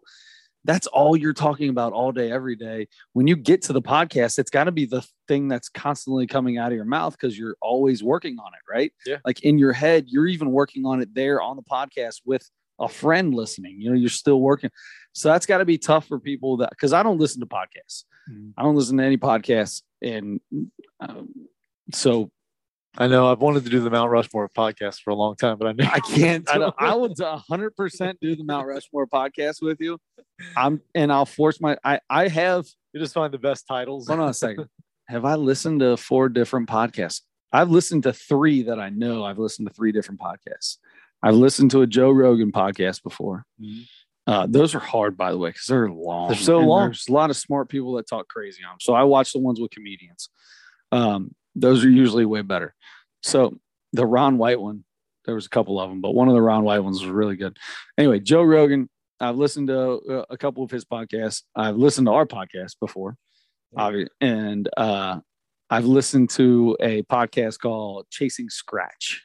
Okay. Which is a couple guys trying to, they're trying to become scratch golfers.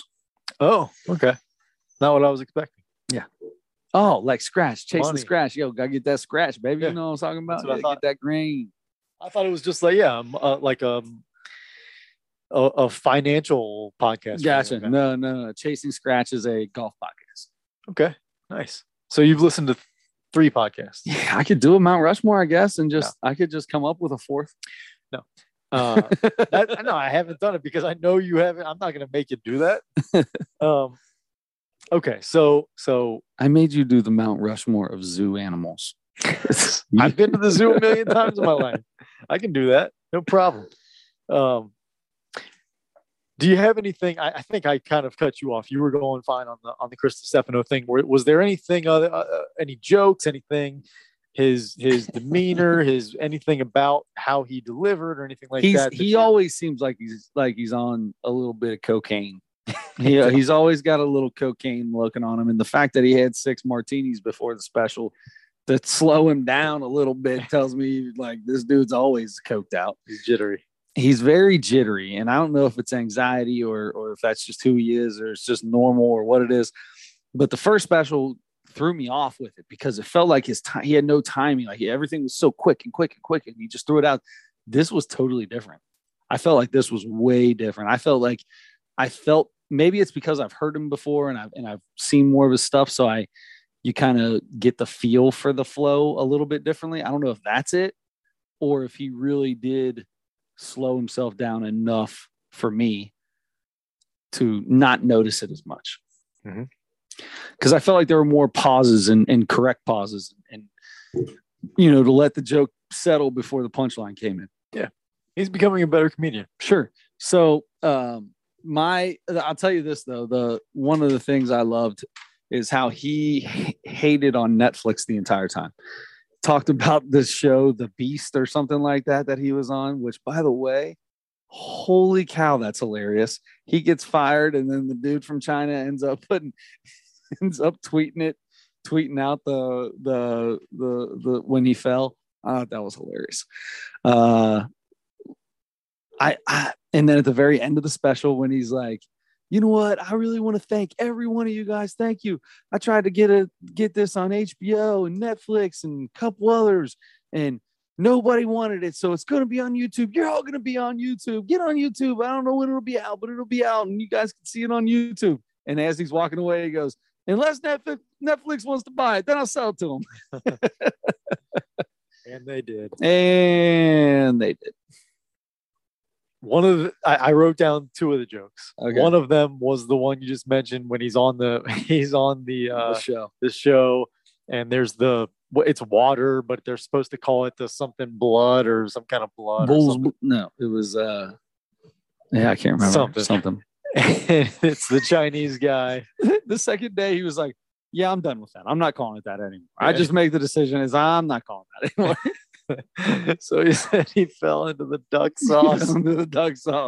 That was very funny to me. And then one of the other dad stories was just when it was just a small part of it, but he called. They saw Steven Tyler somewhere, and he said, "Hey, Bon Jovi, what's this piano man doing over here?" That part was funny. He was blotting his pizza. Yeah, that's what it was. With a napkin. Hey, don't do that. Hey, you don't do that.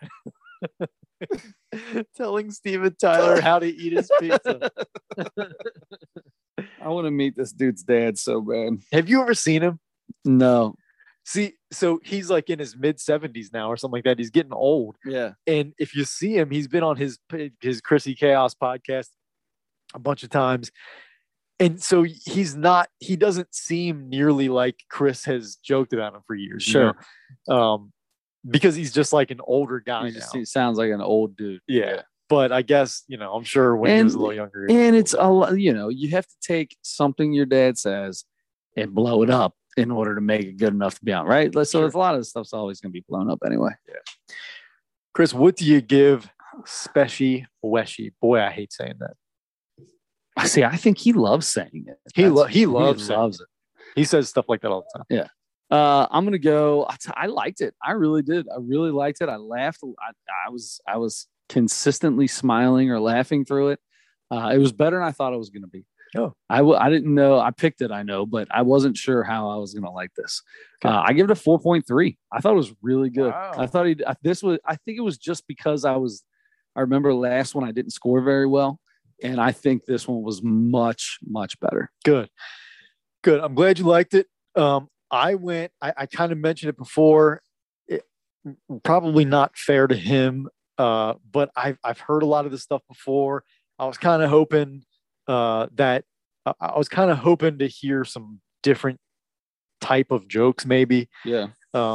He talks about a lot of the same stuff, and I just overexpose myself to him. Yeah.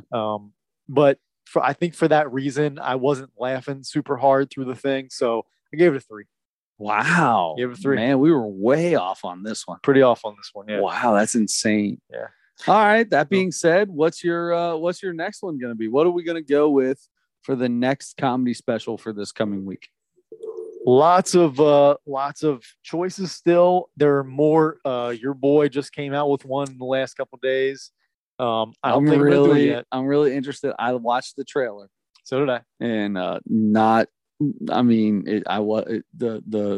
chicken wing joke didn't hit like I think he thought it should. Yeah, I agree. I feel bad that was the trailer. And if that's the trailer, what the rest is going to be like. Look, you know how much I love Cat Williams, man. I love that dude until that day we saw him, and it totally turned me off. And I still, when I hear his old jokes and stuff on Comedy Central, I laugh so hard. One of my favorite jokes is Peripheral. When he starts talking about Peripheral, and some brothers think that's a car. Yeah, you driving that Peripheral? Don't give me sympathy laughs. That was a Cat Williams sympathy laugh, I guess. That was a Cat Williams sympathy laugh. I'm gonna go with somebody that I thought you were gonna do this one last week. I'm doing it this week. Okay. Christina P. Mom Jeans on Netflix. I saw the trailer for this one too. So did I. After Special Weshy, that was a pretty. You can tell she's been doing this for a while. Seems like she's been doing this for a while. because her timing and then her change of tone dramatically and stuff to really push that point across was this guy. I got a feeling this is going to be really good. Yeah, she's like a professional speaker. I mean, I guess that's what comedians are, but Sure. she really has a gift for it, I think. And I'm gonna say I haven't seen much of her stand up. I've watched their podcast. She and Tom do a podcast together called Your Mom's House. Tom Segura. Is that his wife? His wife, yeah. I didn't know that. Yeah. No idea. So it's a really popular podcast. It's really, really good. It's funny, and they have comedians on all the time. And they do 2.5, 3 hours themselves all the time. Oh, really? So and they watch videos of insane people talking about insane things, and it's all real raunchy and dirty and stuff. Nice. But it's very funny, and she's funny, but Tom honestly sort of makes her seem not funny at all because he's just so funny all the time. He's so crazy. He hasn't had one for a while since the balls or whatever that one was. But that dude's Ball Hog. That was really good. Let's go, Christina P. All right. That sounds good.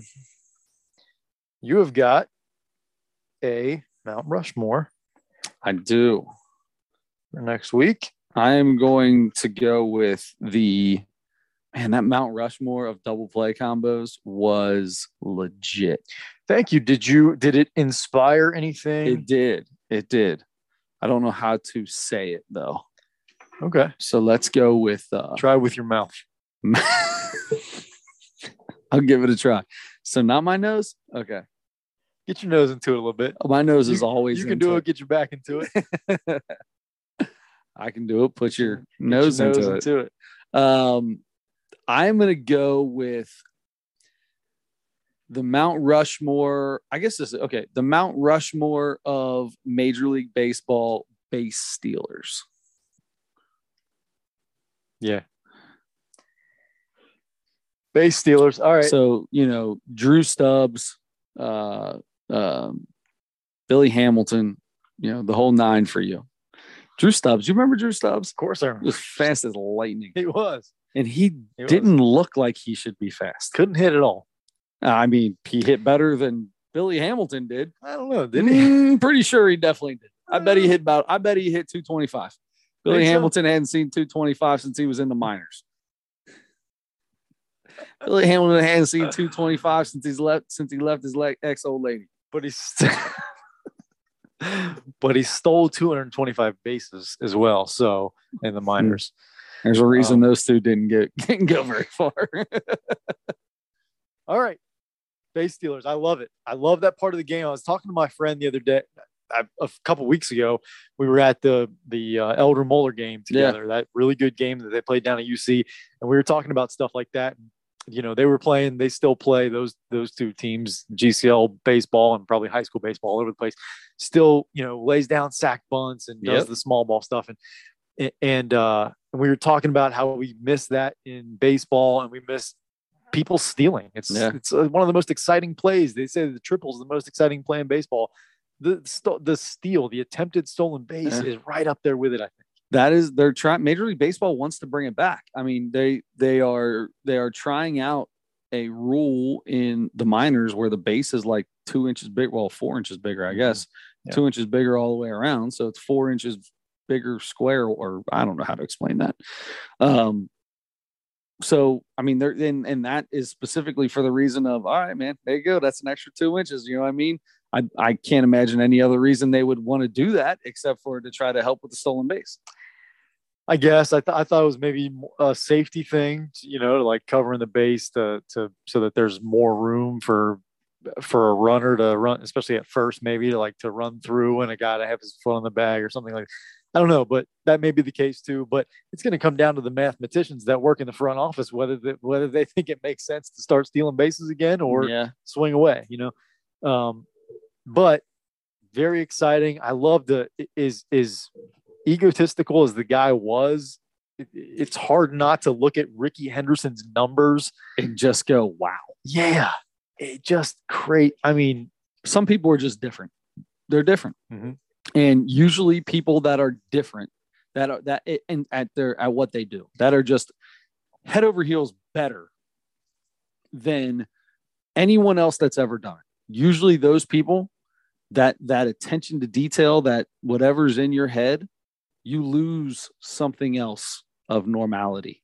And those people aren't always 100% stable, I guess, and maybe it's not the right word, but they're just a little different. It reminds me of Floyd Mayweather. I cannot stand the guy. I can't stand how he talks, how he acts.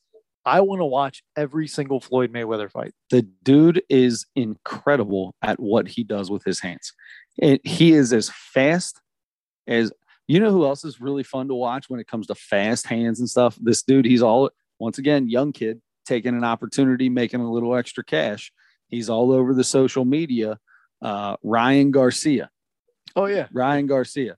He's all over social media. He's always doing, he just did a commercial with one of the brothers, right? Damian Lillard, a Gatorade commercial with Damian Lillard, and they're sparring and stuff. Yeah, and you know that's all over. You can see all the stuff before it and everything. But he does these things with these TikTok stars or whatever, where they put the big vest on, and he just starts punching them in that padded thing until they can't take it anymore. And it's one of the funniest things in the world to see these.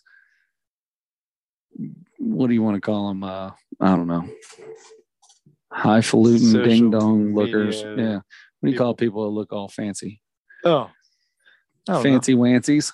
Sure. Fancy wansies. Chris Stefano, that's what you call him. Anyway, Ryan Garcia is a lot like that. Dude is so incredible. His hands are so fast. He doesn't have the head movement of Floyd Mayweather, which is another thing. Yeah, you can't touch Floyd. You can't touch Floyd. Yeah. If Floyd doesn't want you to touch him, you ain't gonna touch him. If you do, you're hitting his shoulder. Yeah, you're hitting his shoulder. Yeah, exactly. You ain't hurting him. Right. So anyway, Ricky Henderson sort of reminds me of him in that way. No. Man, I can get off on a tangent quick. So can I. Trust me. But anyway, it's just to go back and look at Ricky Henderson's numbers and just see like stolen bases in the 100s for he and Vince Coleman and Lou Brock and those guys. I'm like, oh my God. And even as recently Billy Hamilton had a year in the minors. So he had like 104 or 106 or something like that stolen bases in a year. So crazy. Did I ever tell you my Maury Wills story? I don't know. So I worked at U.S. Bank. This can't be legal. What I'm about to do. HIPAA violation. What are they? I mean, it's not. Violation. We're not. It's not a hospital. It was a bank. They can't fire me, right? No, they can't. You don't work there. Dude calls up. It's like Maurice Wills, and old guy calling me, and he's in San Francisco. San Francisco, it was one of the years San Francisco when they had their every other year championship that they went through.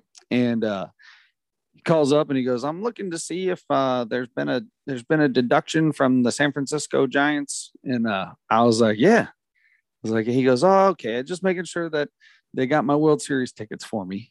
And I look at this thing and I was like, is this Maury Wills? And he was like, yeah. And I said, oh my God, you're one of the greatest base stealers to ever live. I start I can't help but fanboy it, right?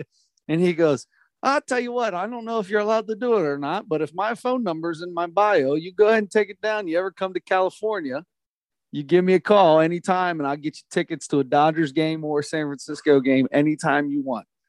God. It was the coolest. I wrote it down. I feel like you had to have told me that. I wrote it down and hung it on my fridge. It was there forever. I was scared to death to ever call it or do anything like that. But I 100% took that number down. Amazing. It was one of the I get cold chills right now talking about it. I sat and had a conversation. All over your wounds. All over my dog wounds that I got.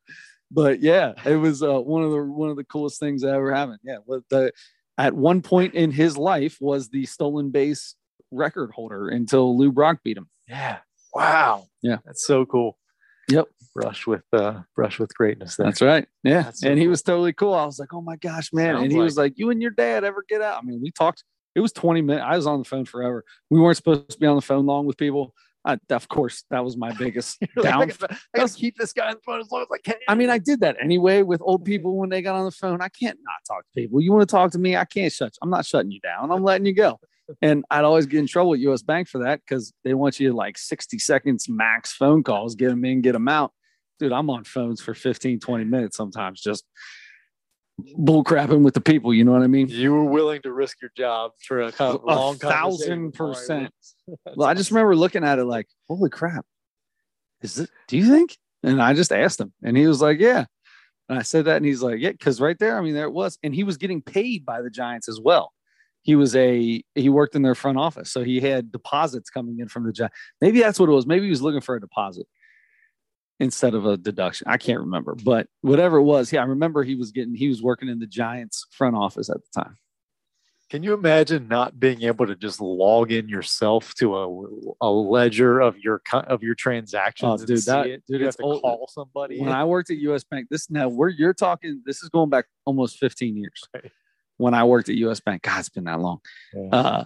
And it was still unheard of not to be able to do that. So the only people I talked to were old people, man. It was nothing but when I worked third shift there, I'd talk to the exact same people every night. Every night, little old lady call up. Can you tell me the check numbers that went through and how much they were for? And I click on every check that came through that night.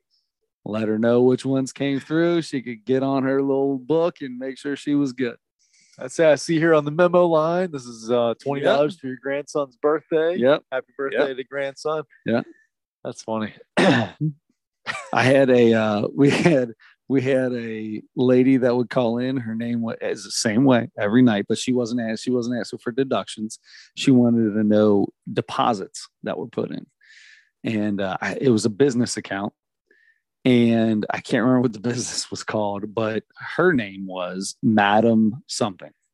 Oh. And every single morning at 5 o'clock in the morning, 6 o'clock in the morning, she would call in and ask for the deposits. What were the deposits that were made last night or yesterday? Every single day. I remember going, I am 100% talking to someone who is running a whorehouse. Or she's a pimp or something. I don't know. Okay. Yeah. Huh. That's not the first thing you would have thought when you see her name was like Madam Sylvia or something like that. No. I'm like, and she just wants to know deposits that are coming in and all the and they're just a ton of different. Every deposit slip had a woman's name on it, like every single one. I was like, man, this is way too. Something's going on over here. Massage parlor owner. Something. See, I thought like Great Gatsby, rich, like fancy name, fancy person. No. She was like, they were all like, $250, $310, $400, $150, $310. Yeah. Okay. Yeah. Thank you. Just might be onto something there. Yeah, exactly. She'd call in every day. We had all kinds of. We had one lady that I could tell stories about calls I got at US Bank. I love these stories. We had a lady that would call in. This is back when Rihanna was just getting big. Okay. And she would call in, and she had a whatever accent to her, and she said that she was Rihanna. She said Rihanna is trying to steal my identity. Rihanna is stealing she would call 3 days a week. Rihanna is stealing my identity. We need to have, you can see who I am on my profile. And her name was, I can't remember, but whatever it was. And she tried to talk to you forever. Like I've called the cops. I've been in touch with the FBI and all this other crazy stuff. Obviously she was a dingbat who would call at 2 o'clock in the morning, but it was 3-4 nights a week. This lady would call and I got her all the time. I feel like you could have so much fun with that if you wanted to. 100%. I play into that 100%. I'm like, holy cow. I said, so can you sing? Or she steal your songs? No, didn't steal my songs. She just stole my identity. And I'm like, I don't understand. I totally play into it. I let that girl go on forever. I'm gonna have to start thinking. I got hit on by a ton of old ladies. Is that right? Nice. Yeah, all the time. And I would hit right back to them. Baby. I get right back to them. You sound like just the most handsome little boy. I said, well, I might sound like a handsome boy, but I'm gonna tell you right now, you sound like one of the most beautiful women I've ever talked to. Oh, jeez. Love doing that. I feel like nowadays that's immediate firing. Oh, 100%. I probably should have been fired back then, but whatever. So it was after the downfall. Making $8.50 an hour. Exactly. Whatever. See you later. Adios. You'll find something else to do. Man, I'm going to start thinking of some good stories. I had a bunch. There was always good stories. All right, I'm going to come up with, I got another one, but I'm going to save it for next week. Okay. I'll save it. We'll go U.S. Bank phone stories. U.S. Bank walking stories, U.S. Bank stories. Nice. Man, I just gave out like 3 or 4 of the best ones. What a bummer. That's all right. If I remember, I'll pop some more up. There was all kinds of fun ones. So overnight, when I worked third shift, dude, it was every night was a blast. Speaking of having a blast, I just thought of this. I'm going to tell you, we can talk about this next week, but I should have said something during the comedy thing. I'm seeing David Spade live this weekend. Yes. So we can, I'll discuss that with you next week. I can't wait to hear all about that. That's going to be awesome. My sister sent me something today. Oh. She's going to possibly get sisters send me something. Get into some. She said she wanted to buy me tickets for Father's Day. Boys to Men, Saturday, August 20th. Are you going? Do you know anything about it? No, where are they at? Hard Rock Casino, Cincinnati, Ohio, baby. Last time they were here, they were there. And my sister and I thought about going. My sister and I. Yeah. Speaking of sisters, I've been. We need to make it a family affair. Let's all go. Oh, dude, I would totally go. What, August 20th? August 20th. Man, I would totally go to that. Absolutely. And I also bought tickets tonight to see Bill Burr in Cincinnati at Heritage Bank Center. Oh, nice. That's October. A big one. That'll be a big show. October, big show. I hope he fills that place up. It'd be kind of awkward to get that whole joint and not everybody go. The good thing about Bill Burr is you get a good variety of people going to that show. That'd be a really fun show. That dude is hilarious. He's funny for everybody. Bill Burr is fantastic. Absolutely. Yeah. I'm excited. I'm excited about that. All right. We've played around long enough. Yeah. Next week, we'll have some more conference finals of the NBA playoffs. We will have Christina P. comedy. We've got a Mount Rushmore of base Steelers. And so I guess until then, don't forget to turn your headlights on.